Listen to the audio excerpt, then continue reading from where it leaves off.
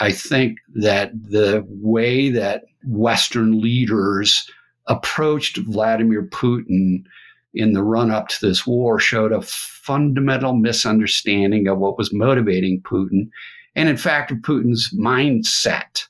And here we are today. And I think Putin's a great case study of how we can use our prejudices and our way of thinking to make mistakes about how foreign leaders are going to act and what motivates them. Welcome to Smarter Markets, a weekly podcast featuring the icons and entrepreneurs of technology, commodities, and finance, ranting on the inadequacies of our systems and riffing on ideas for how to solve them. Together, we examine the questions: are we facing a crisis of information or a crisis of trust? And will building smarter markets be the antidote? Welcome back to A Smarter Way on Smarter Markets. I'm Dave Greeley, Chief Economist at Abex Technologies. Our guest today is Rob Dannenberg, former Chief of Central Eurasia Division at the CIA. We'll be discussing how understanding how our adversaries think is the first step in finding smarter ways to navigate an increasingly risky geopolitical environment. Hello, Rob. Welcome to Smarter Markets. Hello, David. Thank you for having me. Thanks so much for being here. I wanted to start today with an observation, which is that we seem to misunderstand the nature of our adversaries, whether they be in Russia, China, North Korea, or Iran. And we seem to be surprised by their choices and decisions over and over again. And by we, I mean, the public at large, but also many of our politicians and the media. And your professional career was built on understanding how these leaders think, not agreeing with how they think, but understanding how they think. And so I'm really glad to have you here to share those insights with us. For many of us, I imagine we make the mistakes of assuming that they think the way we do, or they think the way we would like them to think, or that they care about the things we care about, or that their choices are driven by some economic rationale. So maybe you can start us off today by sharing with us some of your background and how it taught you to learn to move past these types of biases and understand the way these other leaders truly think about things. Sure, it'd be a pleasure. Thanks, David. By the way, that's a great question, and it really anticipates what I'm going to say. First of all, for my background, for those of you who aren't familiar with me, I spent just shy of 25 years in the Central Intelligence Agency, all of it on the operational side of the organization, which means that I was responsible for conducting espionage, executing covert action, and essentially getting information for the United States government that my colleagues in the analytical side of the agency and other parts of the U.S. intelligence community would then use to formulate intelligence guidance for the national security decision-making community. But one of the things about the operational side of the Central Intelligence Agency is your primary mission is to go out and persuade foreigners, often from hostile states and often operating in hostile environments, to commit espionage on behalf of the United States government. One of the things that you first learn in CIA operational training is that it's not very useful in that context to only be able to understand or articulate the U.S. point of view on what's going on in the world. So the more that you are able to listen, understand, and empathize with the points of view of your adversaries, the better chance you have of getting prolonged contact with them, which is the key to building the type of relationship that will ultimately allow you to hopefully persuade them to commit espionage on the part of the United States. And as I went through my career, I happen to have been pretty good at that, at least in the estimation of some people in the organization. And I did spend a lot of time working in hostile environments, particularly the Russian Federation. I served 2 tours of duty there. I was responsible for the CIA's global collection program on Russia. I ran the CIA's Central Eurasia Division, which was responsible for CIA operations in the then 26 states of the former Soviet Union, the Warsaw Treaty Organization, which includes the Ukraine. And when I retired and moved into the private sector, I found that the skill of being able to understand other people's points of views, articulate them back to them, was helpful for me as I tried to explain to my clients what was going on in the world and what was likely to happen.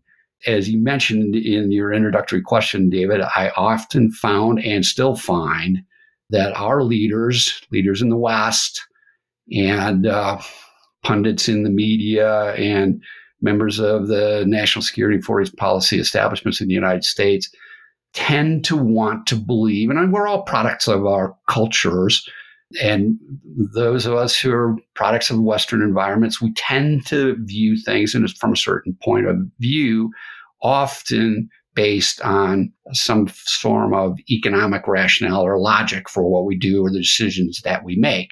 And we also tend to think that people think like we do, which very often they don't, because they're products of their own environments and are driven by often entirely different motivations.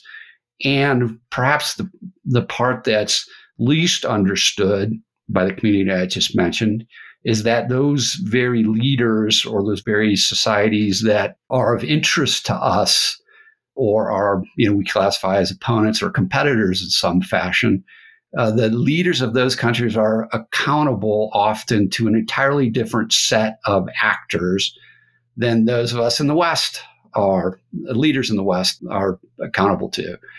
And that's a piece of the equation that's often misunderstood. And I think, I don't know if you want to explore the steps leading up to the invasion of the Ukraine, which is arguably the most important geopolitical event that has affected markets in the past couple of years anyhow. I think that the way that Western leaders approached Vladimir Putin in the run-up to this war showed a fundamental misunderstanding of what was motivating Putin, and in fact, of Putin's mindset. You can go back to the origins or the beginnings of Putin's administration as the president of the Russian Federation, and he came in a very chaotic time in Russia, successor to Boris Yeltsin, a country that was really on the verge. It was still recovering from the collapse of the Soviet Union, which Putin had characterized as the biggest catastrophe of the 20th century. And the country itself was in the process of fragmenting. And Putin, product of a KGB culture, had a very firm set of ideas of what he needed to do to restore order in the Russian Federation. And he was, again, being a trained intelligence officer, he was savvy enough to look around and get the sense of the messaging he needed to be giving to leaders in the West who were then, it had gone from a bipolar world to a unipolar world. Putin was smart enough to recognize that. And it wasn't long after Putin became president of the Russian Federation that 9/11 happened. It was about 18 months into Putin's administration of the Russian Federation. And here he was, a new guy, running a country that was fragmented, in the process of getting even more fragmented.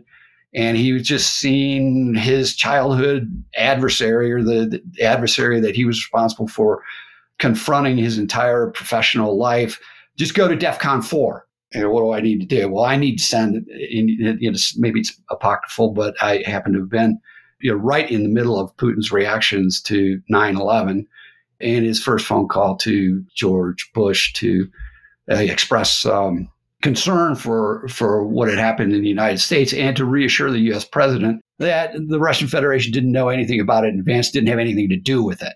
So that was the first bit of messaging from Putin to the United States during his time. And then he was quite accommodating in the first few years after 9/11 because he had to be. And then when he achieved domestically what he was trying to achieve, that is to say, he arrested Khodorkovsky, brought the Russian oligarchs who were starting to get involved in politics back towards being responsive and responsible to the leader in the Kremlin. And he took steps that he needed to take to keep Russia from fragmenting geographically. And, it's Russia's 10 time zones long and, has literally dozens of major ethnic groups, languages. He had to keep that from fracturing even further. He took the steps he needed to bring them together. And only then, when he started to rebuild in his mind a more centralized state, recovering from the chaos in his mind, Putin's mind, of the end of the Yeltsin era, was Putin's real background start to emerge, his real views of the West, his real views of the future of the Russian Federation. And if you hadn't been following, or you didn't have experience with the culture and training of a KGB officer, you might have been quite surprised in the way that Vladimir Putin changed faces in a very short period of time. And his first public emergence of the Putin that we now know was at the Munich Security Conference in 2007, where he rejected American exceptionalism, rejected a unipolar world led by the West, and so on and so forth, and immediately followed, which shocked a lot of people. And you can still see reactions to the Munich 2007 speech by Putin in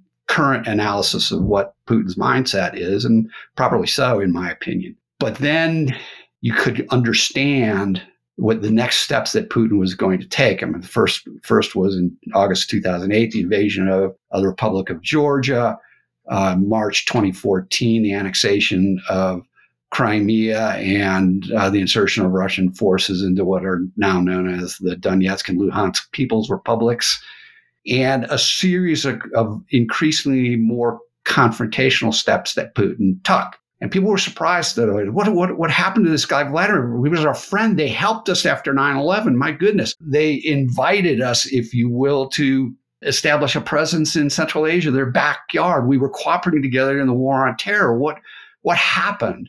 Well, really nothing happened. And if you understand the training that a guy like Putin went through as a KGB officer, first thing that he learned, the first thing a KGB officer get taught, is that the ends justify the means. Maybe you've heard that before.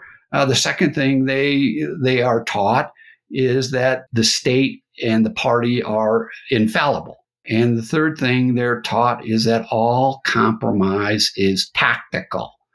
So go back to what Putin had to do in cooperation with the United States in 2001 after 9/11. He made tactical compromises until he was in a position, or he felt that Russia was in a position to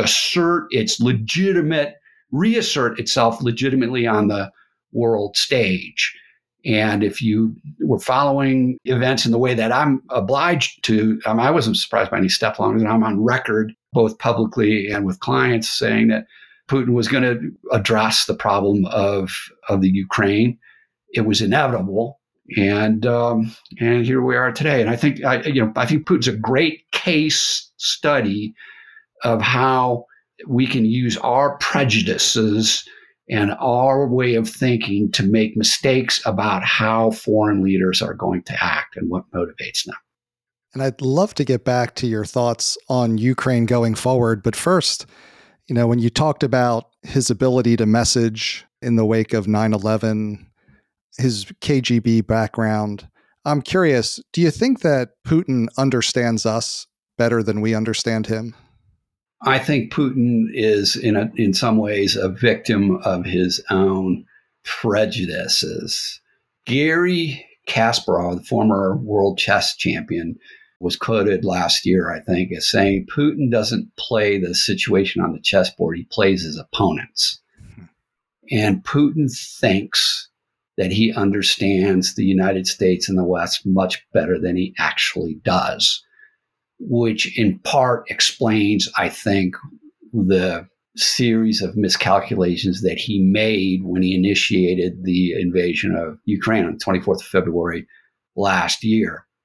Putin, if you put yourself in a mindset of Putin's about ready to make this decision, what's driving him? Well, there's a couple things that are driving him. Some we missed, we leaders of the West missed, and they were the increasingly public expression of a very warped view of history, going back to his now famous essay on the unity of the Ukrainian and the Russian peoples. And in that document, which was an extraordinary document, by the way, you used to be able to read it on the Kremlin.ru website, but then some hackers took it down. So now you have to scrounge around for copies. It was an extraordinary document in that a leader of a country as powerful as Russia could have such a warped interpretation of history. I mean, I'm not saying this warped. This is some Western guy interpreting. No, it's just objectively and historically wrong at almost every level. And that he could express this without immediately drawing outrage from quarters all around the world. If you take the arguments that Putin put forward in that essay about the right of Russia to reclaim allegedly lost imperial territories dating back to the 14th century, if you use that same logic, Russia should belong to the Mongols. It's just completely unfathomable to us in the West, but it's just sort of passed without people really paying much attention to it. So this is an extraordinary document to be written and published under the name of the president of the Russian Federation. Yeah, it seems to be more mythology than history. Oh, it's absolutely more mythology than history.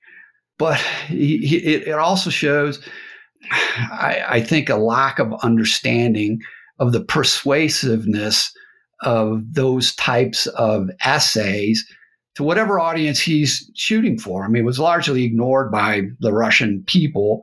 It was tremendously offensive to leaders in the West. I mean, you had the presidents of Lithuania and Estonia commenting on it because if you use the logic, they're next on the list for Putin to invade. And of course, Zelensky and both the people and the government of the Ukraine were outraged by it. And even in as far a corner as the president of Turkey, he said, "My God, by this logic, there's big chunks of Turkey that Russia could make a claim to." But I want to get back to Putin's understanding of the West a little bit. So when he was making the series of decisions that he made to initiate the invasion, he looked around the table. And what did he see? He saw Joe Biden as the president of the United States. And in Putin's view, Biden's weak.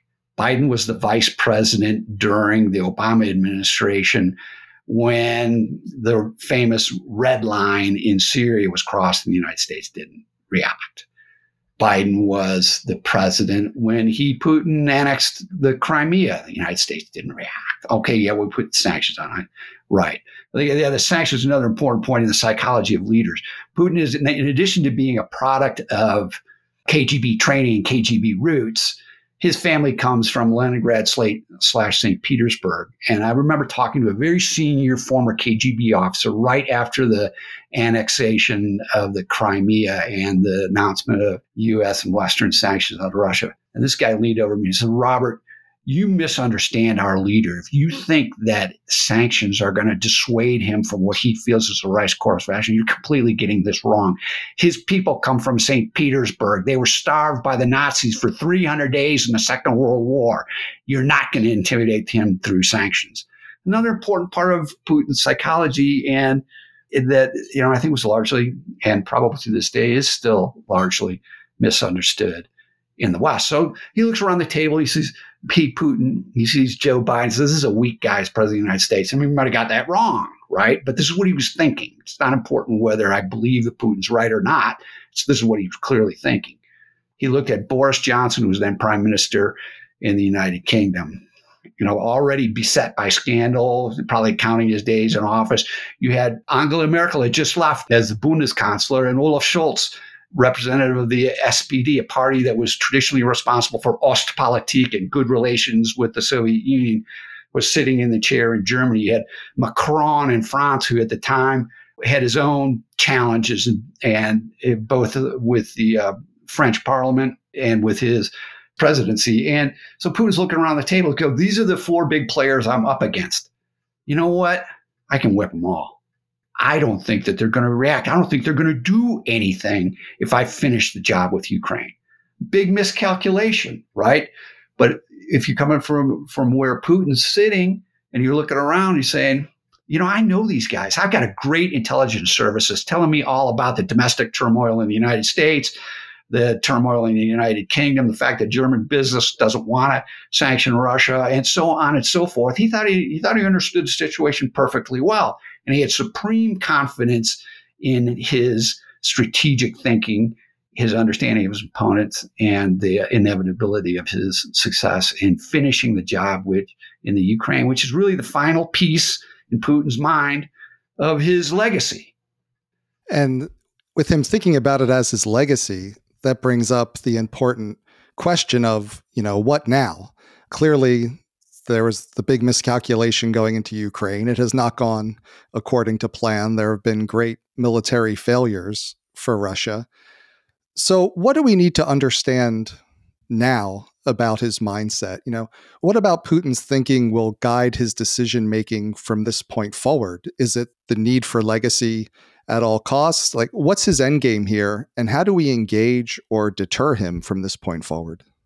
Yeah, that's a great question. And it really is the $64 question as we enter into what everybody anticipates to be a decisive phase in this war. And for markets, I think it's also important to understand that Putin is probably considering the fact that he's in an increasingly binary situation. He needs to win the war in Ukraine. And in order to win that war, especially now with the decision by the West to provide main battle tanks to the Ukrainian Federation, in addition to the other forms of military, political, intelligence, and financial support that the West is, to this point, very solid in continuing to provide the Ukraine. If Putin were capable of making an honest strategic decision, not a delusional one, he would recognize that the war can't be won through conventional means.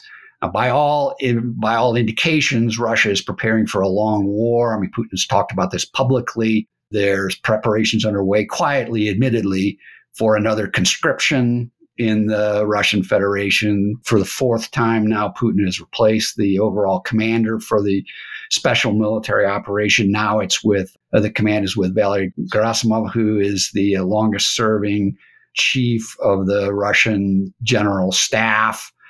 And by all accounts, a pretty competent guy, although I would question that some, since he and Shoigu, the Minister of Defense, are responsible for building the Russian army that's performed so abysmally in the war in Ukraine thus far. But what the interesting thing about Gerasimov's appointment is that now the levels of criticism for those who are throwing rocks at how the war has been conducted by the Russian Federation, now there's one layer removed before you get to Vladimir Putin. It used to be, these are army generals, you blame them. Now it's Gerasimov. Above Gerasimov is Shoigu, the Minister of Defense, and above him is Putin. So your layers of political insulation and those that Putin can blame for failure in the conduct of war is getting thinner. It's getting closer to the czar. So Putin's got to win this war. If he can't do it conventionally, then he's got to escalate. And escalation can mean a lot of things. At the far end of escalation, he can use a tactical nuclear weapon. He can open up that Pandora's box. I believe that there's probably some steps that he's going to take, escalatory steps before that, in part because that last step, the tactical nuclear weapons step, has been soundly criticized by arguably Putin's most important ally, and that's Xi Jinping in China. When Olaf Scholz was visiting a few weeks ago, they both got up and said there's no justification for the use of nuclear weapons or even the threat of the use of nuclear weapons. That probably moved the risk of Putin using a tactical nuclear weapon a little bit further away. But there's other steps that you can attack satellites. Don't forget it's Starlink satellites that are the biggest enabler of the battlefield success of the Ukrainians in the war thus far. As Putin has now played his energy card, and Europe has shown remarkable resilience in building alternative sources of getting natural gas and hydrocarbons into the European Union, you can attack those pipelines from Norway or from Algeria to Spain, and so on and so forth. There's other infrastructure there that's outside of the scope of the war in the Ukraine, but it's relevant. Putin can make the argument that all these players are enabling my opponent, and therefore their infrastructure is also potentially vulnerable and a legitimate target. Then there's, of course, underseas communications cables, critical for Western economies. And then there's always the cyber threat, which is, the Russians have been using plenty since the war started, but happily for all of us, we've learned a lot about Russian cyber capabilities in the past few years, and we've largely been able to neutralize them. And what's the other part of the binary equation? The other part of the binary equation is Putin loses his job, which is unacceptable to him, right? You don't go through all the manipulations that you've gone through to build this structure in Russia that we look at and we call Putinism. You can't just walk away from that. The challenge for leaders like Putin, we can go and talk about how this is relevant to other leaders around the planet, is there's no succession planning. There's no agreed and established and historically legitimate process for succession. And Putin needs to be sure, just like Yeltsin needed to be sure when he appointed Putin, that the guy who succeeds him is not going to throw his family in jail and throw all his business associates and political associates into jail or have them executed. Putin doesn't know that. And he doesn't, there's no process yet that guarantees that for Putin. So if he's going to lose his job right now, it's not because he's going to resign and go live in his multi-billion-dollar palace on the Black Sea and live safely for the rest of his natural life. I mean, he turns 70, I think, in October. It's probably not going to happen. So he's got to ride it out. And the only path to riding it out is through victory. Well, Rob, it sounds like if I'm hearing you right, there's not a lot of room for Putin to back down in this context. And we should probably all keep in mind, I think you said it was KGB rule number 3, that all compromise is tactical. And I wanted to ask you, sometimes when we find ourselves in confrontations like the one with Russia, I hear two sets of arguments. I hear one set of arguments that blames ourselves, that we're somehow responsible for the confrontation because we pushed too hard or we're threatening in some way. And I hear another set of arguments that says that we need to avoid the confrontation because our adversaries are too strong. And I'm curious, do you hear the same things in the public conversation? And if so, why do you think that is? Well, I mean, of course I hear the same things, David, and it's not surprising. I mean, we have societies where, and it's not just the United States, obviously, but by and large throughout the West and many other parts of the world, where people have opposing and divergent points of view, and they have the opportunity to express them. And so when you're talking about something as significant as a potential conflict with a nuclear power, you're going to get a lot of people with a lot of strong feelings on expressing their views on the risk that presents, and quite properly so, in my opinion. I tend to look a bit askance at those that argue that, in fact, Putin's arguments for why he has invaded Ukraine have some merit. There's a lot of people are entitled to express their opinions without knowing much about what they're talking about. And, that's okay. That's one of the great strengths of our societies. But if you'll remember, in the months preceding the invasion of the Ukraine, Putin articulated a number of security guarantee demands, which he presented to the West, which he said were required because of violations by the West of promises that had been made to the Russian Federation after the collapse of the Soviet Union. And these centered around the eastward expansion of NATO. Well, once again, Putin has managed to forget that the Russian Federation actually acceded to the expansion of NATO, and that if you go back to the prehistory of before NATO, the reason that NATO came into existence was because of violations by the Soviet Union of agreements that had been reached among the Allies in the Second World War. So once again, it's getting back to Putin's essay about the unity of the Russian and the Ukrainian peoples, where both sides like to interpret, like to pick the spot where they're going to start recording history. And anything before that was irrelevant. Well, I just don't think you can, if you're somebody saying that, the West is guilty, we should have never expanded NATO. Are you really going to tell that to the Poles, who'd been occupied by the Soviets for 7 years, who'd been invaded in 1939 by the Soviets and then the Nazis, and then occupied by the Soviets until the collapse of the Soviet Union? You're telling them that they can't have any protection, or the same for the Baltic states, or you can pick your Eastern European country that was occupied by the Soviets under an alliance agreement known as the Warsaw Treaty Organization. And I reject those arguments. NATO is not an offensive military organization. It's been around since 1947 or 49, I've forgotten. It's Article 5 has been invoked once. That was after the 9/11 attack on the United States. Sure, NATO got involved in the Balkans. NATO has been involved in some other operations outside of Central and Eastern Europe, but it's never attacked the Russian Federation, nor did it have any intent to. And if, as you might have suggested earlier in this conversation, David, if Putin's understanding of the West is as good as one could suppose it is, and he knows perfectly well there's no plans or intentions by the West to invade the Russian Federation, dismantle it in any fact. If we had a chance to do that if we wanted to. We'd have done it in 1989 and 1991. We did exactly the opposite.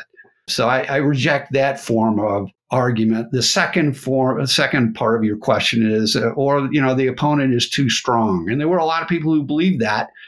This isn't the first time in the history of U.S. intelligence that we've got the strength of the Russian military wrong. It's not the West now that has proved to be the paper tiger in this conflict. It's the forces of the Russian Federation. And so I reject the argument that we shouldn't support the Ukraine because the danger from the Russian military is so great to us. So, but people express their points of view, and some are more informed than others, and that's just the way it is. So I'm curious, how do you think we should think about these confrontations, and what could we be doing to avoid or deter them if you have an adversary for whom, I think you said rule number one, the ends justify the means, and the means could include offensive military action, as we've seen in Ukraine, bringing war in Europe on this scale for the first time since the Second World War?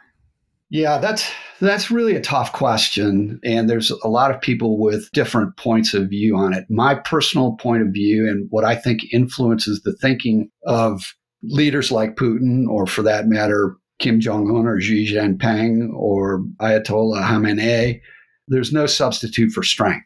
And there's no substitute for the perception in the mind of your opponent that you're willing to use your strength, economic, military, cultural, there's lots of forms of power, to defend your interests. And that's the best thing to do. I think the relationship with Putin was beyond saving. I think from the Munich Security Conference speech in 2007 up to the present day, there was just no change in this guy's mind. He had started to form a vision of historical destiny and Russia's legitimate claims of wrongs that had been done to it since the 15th century. There was no pushing him backwards from that. And we should have recognized it. And we should have known that the best messaging we could have given to Putin to prevent a war was the fact that we would robustly defend the Ukraine. And the messaging from Macron and Schultz and the parade of Western leaders that traveled to Moscow or got on the phone with Putin in the months and weeks leading up to the war, pleading for him to withdraw from the Ukrainian border, not to invade, was sending exactly the wrong message. It gets back to the Garry Kasparov. He was playing his opponents. And he was saying, these guys are every signal these guys are sending me is they don't want to scrap, and I'm going to give them a scrap. And then my vision and my strategy will have been justified. These weak Western paper tigers will all collapse. And then my friend Xi Jinping, don't forget that, in the 20 days before the invasion of the Ukraine, Putin traveled to Beijing for the opening of the Olympics. And the proclamation that Xi and Putin made, with Xi agreeing to the legitimacy of Putin's security demands and Putin agreeing to the legitimacy of Xi's view of the need for Taiwan to be reunited with the mainland and the legitimacy of China's claims over the South China Sea and in Southeast Asia. It's an extraordinary document. I mean, in some ways, it goes back to the Molotov-Ribbentrop Pact, which wasn't it wasn't as public at the time, but it set the stage for the invasion of Poland and then World War II in Europe. And so, in Putin's mind, I'm gonna invade the Ukraine. I'm gonna restore these historically Russian lands, and I'm gonna set the stage for me to reclaim all the other territory that was stolen from Imperial Russia through the centuries. And that's going to open the door for my friend Xi to do what he wants to do in Taiwan, what he wants to do in the South China Sea, and what he wants to do in Southeast Asia. But the story hasn't turned out that way. It's been quite the opposite. Yeah, and I'd love to dig into that and kind of broaden the scope to talk about what we need to be understanding about China and President Xi. and in particular is thinking towards Taiwan, because now we've seen with the Ukraine invasion not having gone to plan for Vladimir Putin, it's suddenly, okay, what does that lead President Xi to think about the opportunity to invade Taiwan? Also in China, they had a very strict response to the COVID pandemic, and now they've seemingly abruptly changed course. And so I'm curious, what do you think we need to understand about the way President Xi is thinking about the world right now? And what do you think is our greatest misunderstanding of how he's thinking and what he wants to achieve? Yeah, that's a great question and a very important one as well. I think that many in the West misunderstand Xi's roots, the formative influences on his thinking. He's not a KGB officer by training. He's not an intelligence officer by training, but he is a product of the Chinese Communist Party. And he, if you look at his early writings, and certainly if you look at his speeches during the 20th Party Congress, he's much more Stalinistic in his thinking and his approach to business than many in the West understand and appreciate. And there's a lot of us in the West who go back to Xi's emergence on the world stage at the Paris Accords on climate change. And we are the new China. We're going to present a new vision we're going to be the world's leaders in the fight against global warming and climate change. And everybody said, oh my God, look at this guy. He's got it right. Look at those crummy leaders in the West. Look at the president of the United States. Yeah, we got it wrong. This guy's somebody we can follow. This is tactical. He was setting the stage for a different perception of China that would allow him then to further what's called the Belt and Road Initiative, which is China's attempt to buy infrastructure around the world to tie poor, indebted, or needy countries in some fashion or another to China to build a modern form of an economic empire.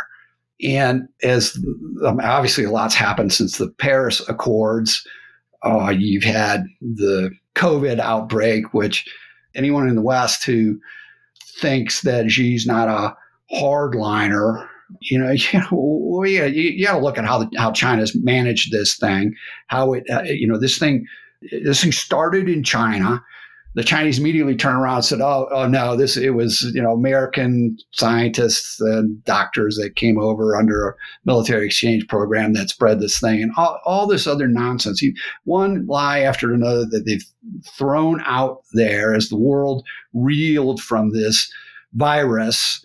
And then China also advertising, and all these crummy Western countries with their backward science have done a poor job in managing this health crisis and in building effective vaccines. Well, I mean, you go back. You don't have to go very, very, very many months back to find Xi and those a level or two below him in the Chinese government throwing heaping criticism on the West for. And the West should be using Sinovac, which China is exporting to poor countries in the world. And I don't mean to be a diatribe against China per se, but I'm saying you got to understand the leader here. If you want to be able to answer for yourself the question, is there a risk to Taiwan? You got to understand the leader of China. He's now been appointed to or elected to his third term as president of China. Unprecedented, puts him up there on the pantheon of Chinese leaders. He's doing something that Mao wasn't able to do. But the important part of understanding the way Xi looks at Taiwan is that it's an uncompleted part of his legacy. He's got to bring it back in. It was under Mao, the great founder of the Chinese Communist Party, that Taiwan was lost. And I, Xi, before I finish my job, am going to fix that historical problem. And he's absolutely going to. There will be a war. Now, many thought that the war was going to come in 2022 after the Party Congress, but Xi had already had plenty of time then to observe the dismal performance of the Russian military in the Ukraine. It's just significant. I mean, Putin had this image, or was told by his intelligence services, that the Ukraine was weak and was going to collapse in a big hurry. So he was getting bad information, bad intelligence. Secondly, he'd been persuaded by his military leaders that the stellar performance in the annexation of Crimea in the establishment of the Donetsk and Luhansk People's Republics, backed by the Russian military, the success in Syria, the Russian intervention in Libya, and so on and so forth, that the Russian military was invincible, that our Russian technology works, our soldiers are better, all this sort of stuff. Never having fought a real opponent in what one would consider a war of scale. Oh yeah, and they attacked the Republic of Georgia and took a big chunk of Georgian territory and so on and so forth. An unending string of victories. And then all of a sudden, the victory stopped. And so Xi's looking at this and saying, my militaries, I'm getting a lot of the same messaging from my intelligence service that the Taiwanese are weak, they're going to collapse, nobody wants to fight. Secondly, that our military is tough. Look, we fought the Indians up on the line of absolute control. We fought the Vietnamese. Yeah, they fought the Vietnamese in when? 1979-ish, 80, 81? Other than that, they haven't been in a scrap in 40 years. And crossing the Strait of Taiwan to invade an island is a very difficult and challenging military operation. So all of a sudden, there's a pause there. And oh, by the way, China's got a ton of economic problems as well emerging from the COVID crisis. And this was back still when they had zero COVID policy. And you take that away, and now you got the disease killing people by the thousands every week in China. I mean, that's not the time to launch an invasion, but it's still unfinished business in Xi's mind. And so with Xi, who's and this is also part of the problem with us assessing the motivations of foreign leaders. I mean, Xi is responsible. I mean, he's the boss. Right. And he's purged the military, and he's purged the high tech companies, and he's purged the intelligence service. He's done all these things to secure his hold on power. But in the end, he's accountable to the Chinese Communist Party. And if he fails on Taiwan, he will be held accountable. And you wonder why the reversal on zero COVID? It's also because he was getting messaging from the other levels of the party that this compact that the Chinese Communist Party has had with the people of China, that you give us power and we'll give you prosperity, was starting to erode. And you were seeing it in the form of protests. You were seeing it in a lot of different ways. And some of the messaging was starting to come up to the Xi. Oh, and by the way, China's relative economic performance was waning. And the great source of Chinese power that's actually worked has been their economy. And with that starting to falter in the post-COVID environment, and the West doing relatively well, I know we got inflation, we got a bunch of problems, but relatively well, our economy is recovering. People, it's hard to find anybody that even remembers COVID anymore in the West. I mean, I travel a lot, and it's more or less normal. Not so in China. So you get Xi's getting some messaging. We got to fix some domestic problems first. Hence the reversal on zero COVID. Hence the reversal in China's approach towards dealing with the rest of the world. Remember that wolf warrior diplomacy that we've been experiencing for the last couple of years? Now it's all peace, love, and harmony. It's about, hey, love us Chinese again. Don't cancel your relationships with the Belt and Road Initiative. Don't relocate your supply chains out of China. Don't support this crazy confrontational United States and try to restrict the flow of technology into China so that we can become self-sufficient in semiconductors, or you pick your sector. Don't go along with that. Quite different tone, but it's all tactical. It's all setting the stage to rebuild his economy, to weaken perception in the West that China is an aggressor and an enemy, and set the stage for the eventual reunification with Taiwan. Definitely keeping in mind that compromise is tactical with many of these leaders seems to be a very important lesson for us all to take away. And I want to dig into another point you raised, because I think it's really important, and that's distinguishing the thinking of the leader from what we might think of as the thinking of the people, or what's in the best interest of the people. So there are certainly accountability mechanisms, but often you'll read about, oh, China's doing this or Russia's doing that, when it's really about what is the leader who's making the decisions thinking about. And this has come out, I think, and I'd like to talk to you about Iran with the recent protests. And so what do we need to understand about how internal dissent affects or doesn't affect the decisions by leaders? It sounds like it's had some incremental effect on President Xi in China in dealing with COVID. But in general, how big of a concern is it to them? And how do we engage with the dissenters? Yeah, that's a really good question, and we've got mixed. Let's call it Western influencers or Western intelligence services or a combination thereof. We've got a really mixed record in appealing to the people on the other side of autocracies or theocracies. I think we in the West tend to underestimate the power of oppression. Yeah, I know we went through the Arab Spring, and there have been examples where autocratic regimes have been overturned by the will of the people. But the list where the will of the people to be governed in a different way has failed is a lot longer than the list where it's succeeded, especially in the modern world. But that's a challenge for us because, in Iran, it's a great case example. This is a theocracy that emerged from an autocracy that was supported by the West. And in some respects, Iran is a managed democracy. They do actually have elections there. I know the slates of candidates are picked by committee and they're all approved by the theocracy and the IRGC before you even get on the candidate list. And in the end, it's the Ayatollah that makes the decisions.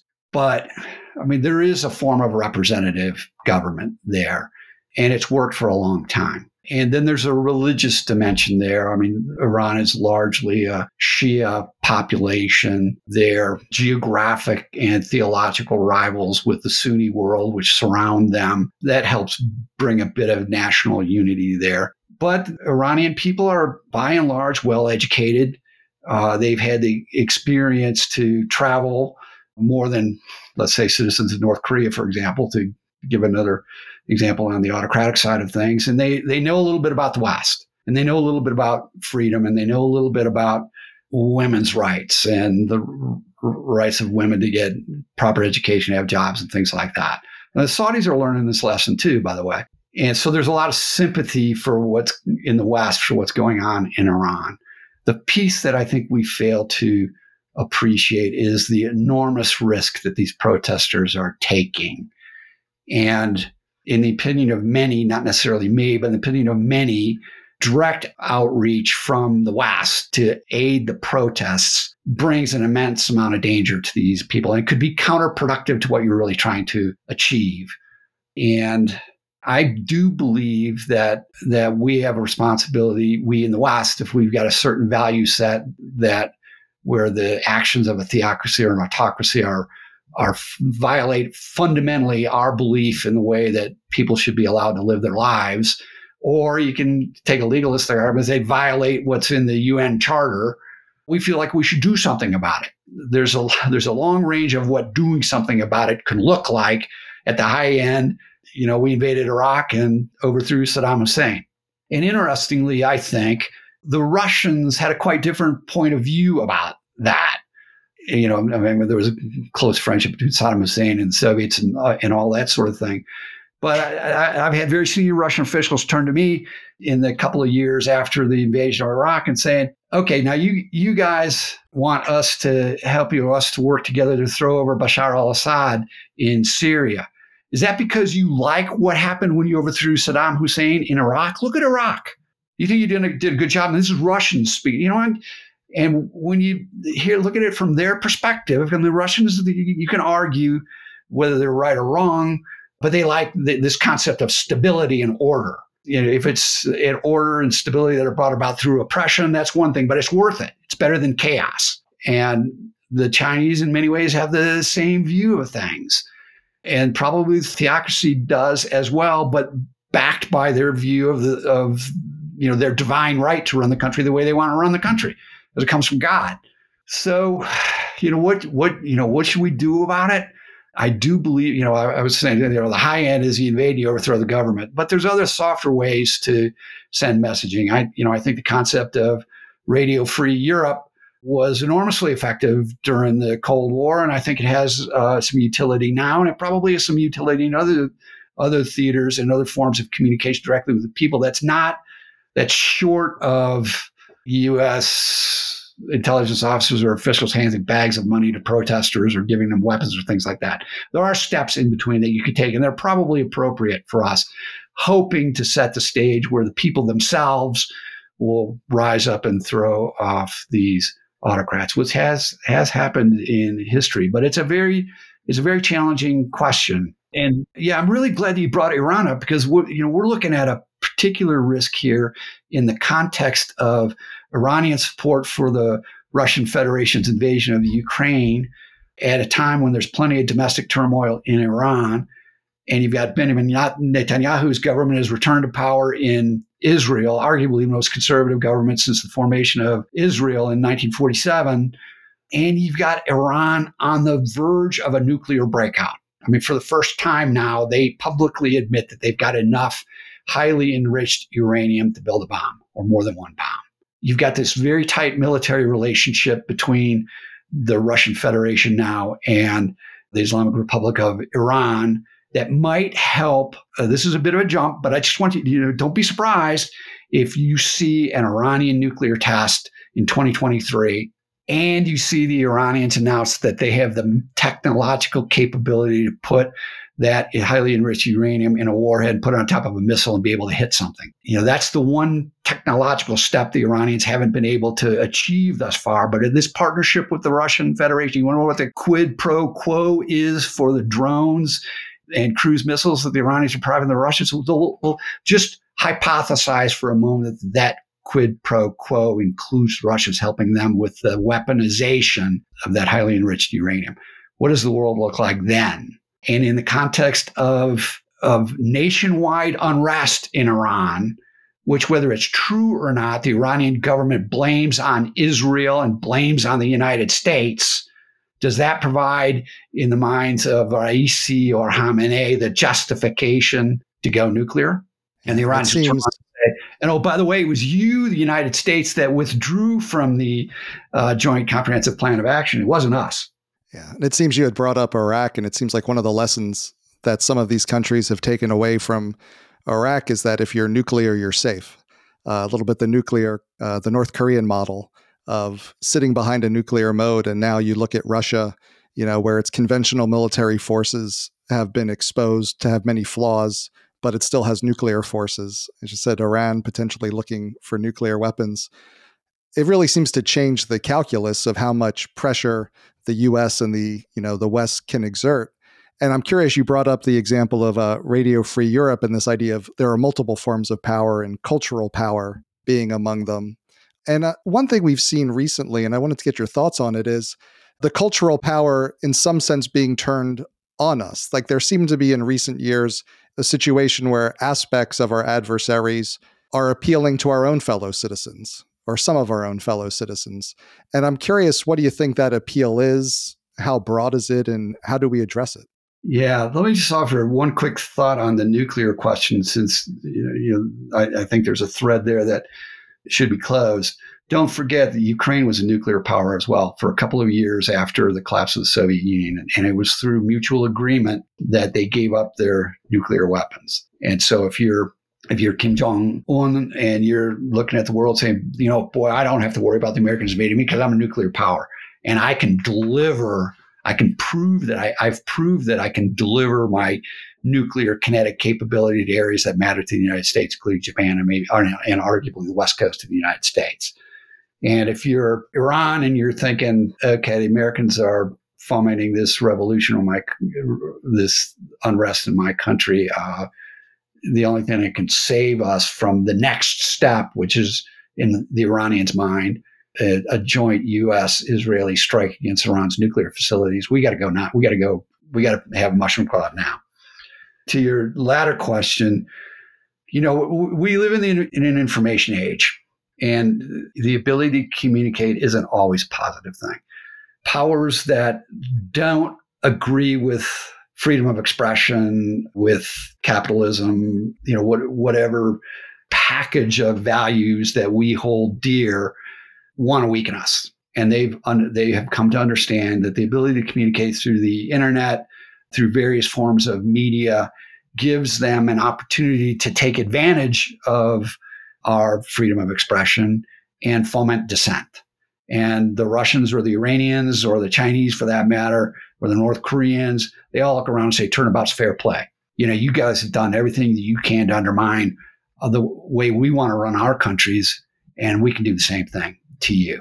And they're very adept at using social media to identify fissures. And this isn't just in the United States. It's in France. It's in the United Kingdom, lesser extent in Germany, but it exists throughout the West to identify dissenting parties and enable them through community. Back in the pre-information age, it was literally having guys from Russian embassies go carry bags of money to small and largely ridiculous opposition groups in the United States and elsewhere in the West.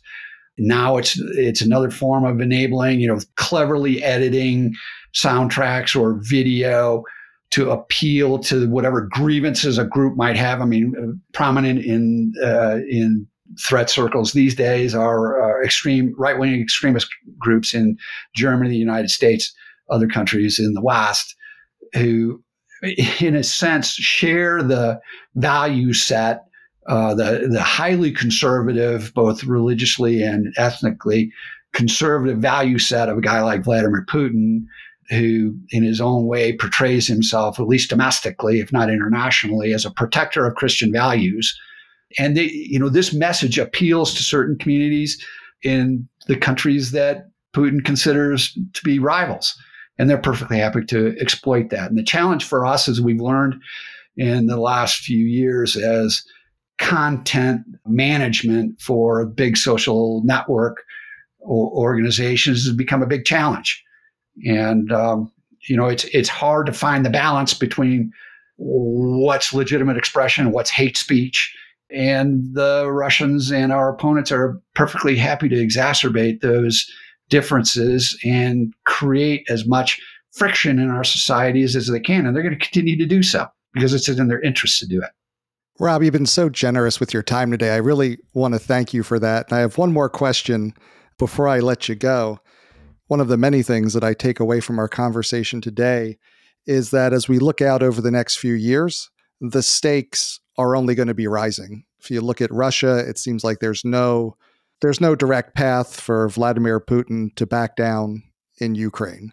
It seems, you've mentioned that would not be surprising to see Iran try to go nuclear over the next year or two, 2023, I think you said.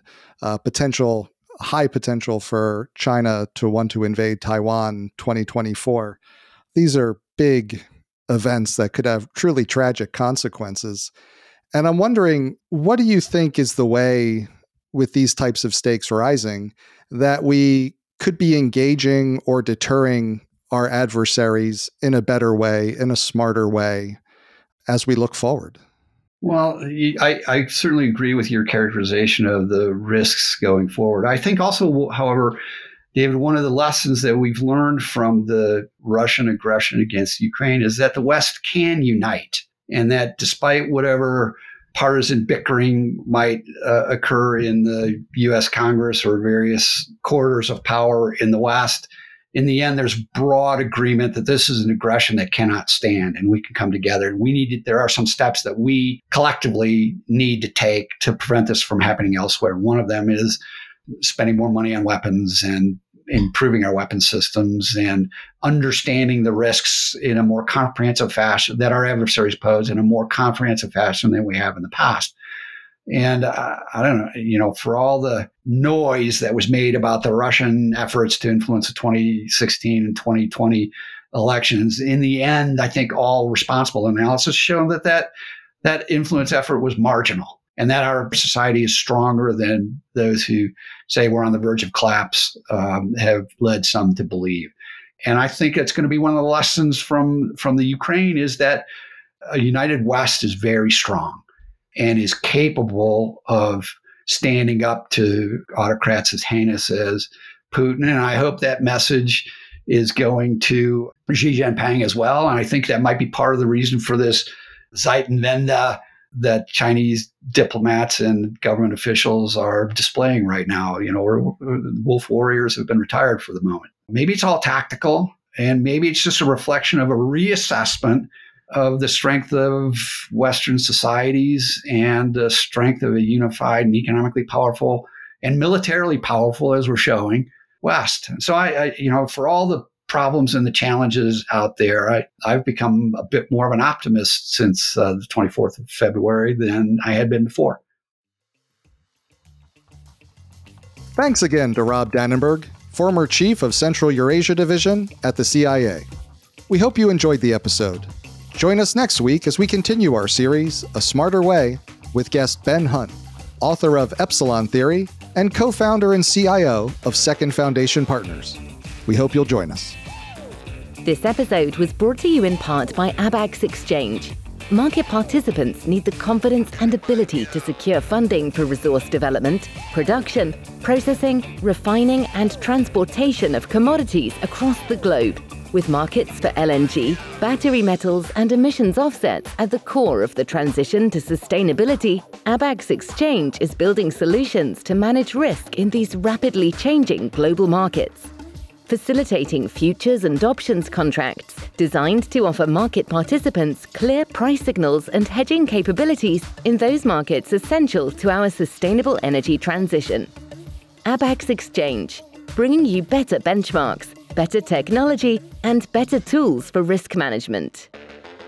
That concludes this week's episode of Smarter Markets by Abax. For episode transcripts and additional episode information, including research, editorial, and video content, please visit smartermarkets.media. Please help more people discover the podcast by leaving a review on Apple Podcast, Spotify, YouTube, or your favorite podcast platform. Smarter Markets is presented for informational and entertainment purposes only. The information presented on Smarter Markets should not be construed as investment advice. Always consult a licensed investment professional before making investment decisions. The views and opinions expressed on Smarter Markets are those of the participants and do not necessarily reflect those of the show's hosts or producer. Smarter Markets, its hosts, guests, employees, and producer, Abax Technologies, shall not be held liable for losses resulting from investment decisions based on informational viewpoints presented on Smarter Markets. Thank you for listening, and please join us again next week.